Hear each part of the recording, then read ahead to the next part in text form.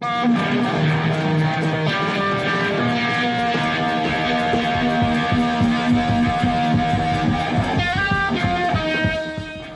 Gaming, The Truth About Santa. This was an email sent to me 11 years ago at Christmas 1999.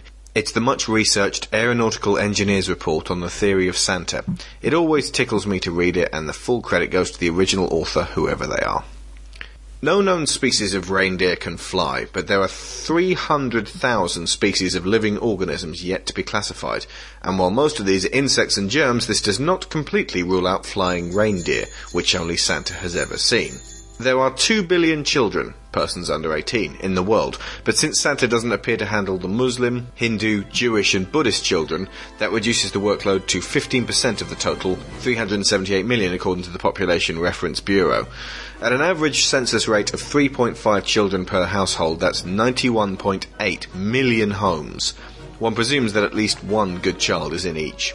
Santa has 31 hours of Christmas to work with. This is due to the different time zones and the rotation of the Earth, assuming he travels east to west, which seems logical. This works out to 822.6 visits per second.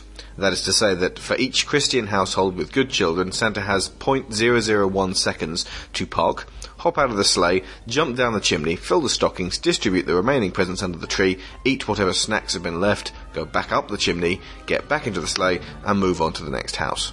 I'll say that again, 0.001 of a second. Assuming that each of these 91.8 million stops are evenly distributed around the Earth, which of course we know to be false, but for the purposes of our calculations we will accept, we are now talking about 0.78 miles per household, a total trip of 75.5 million miles, not counting toilet breaks.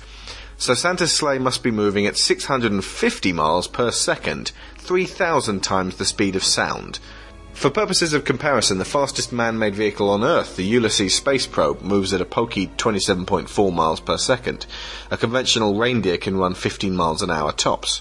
The payload on the sled adds another interesting element. Assuming that each child gets nothing more than a medium-sized Lego set, which would weigh on average 2 pounds, the sleigh is carrying 321,300 tons, not counting Santa, who is invariably described as being overweight. On land, conventional reindeer can pull no more than 300 pounds, even granting that flying reindeer, see above, can pull 10 times the normal amount. We cannot do the job with 8, or even 9 reindeer. We need 214,200 reindeer. This increases the payload, not counting the weight of the sleigh, to 353,430 tons. This is 4 times the weight of the ocean liner Queen Elizabeth. Now, 353,000 tons travelling at 650 miles per second creates enormous air resistance. This will heat the reindeer up in the same fashion as a spacecraft re-entering the Earth's atmosphere. The lead pair of reindeer will absorb 14.3 quintillion joules of energy per second each. In short, they will burst into flames almost instantaneously, exposing the reindeer behind them and creating deafening sonic booms in their wake. The entire reindeer team will be vaporized within 0.5 of a second. Meanwhile, Santa will be subjected to centrifugal forces 17,506 times greater than gravity.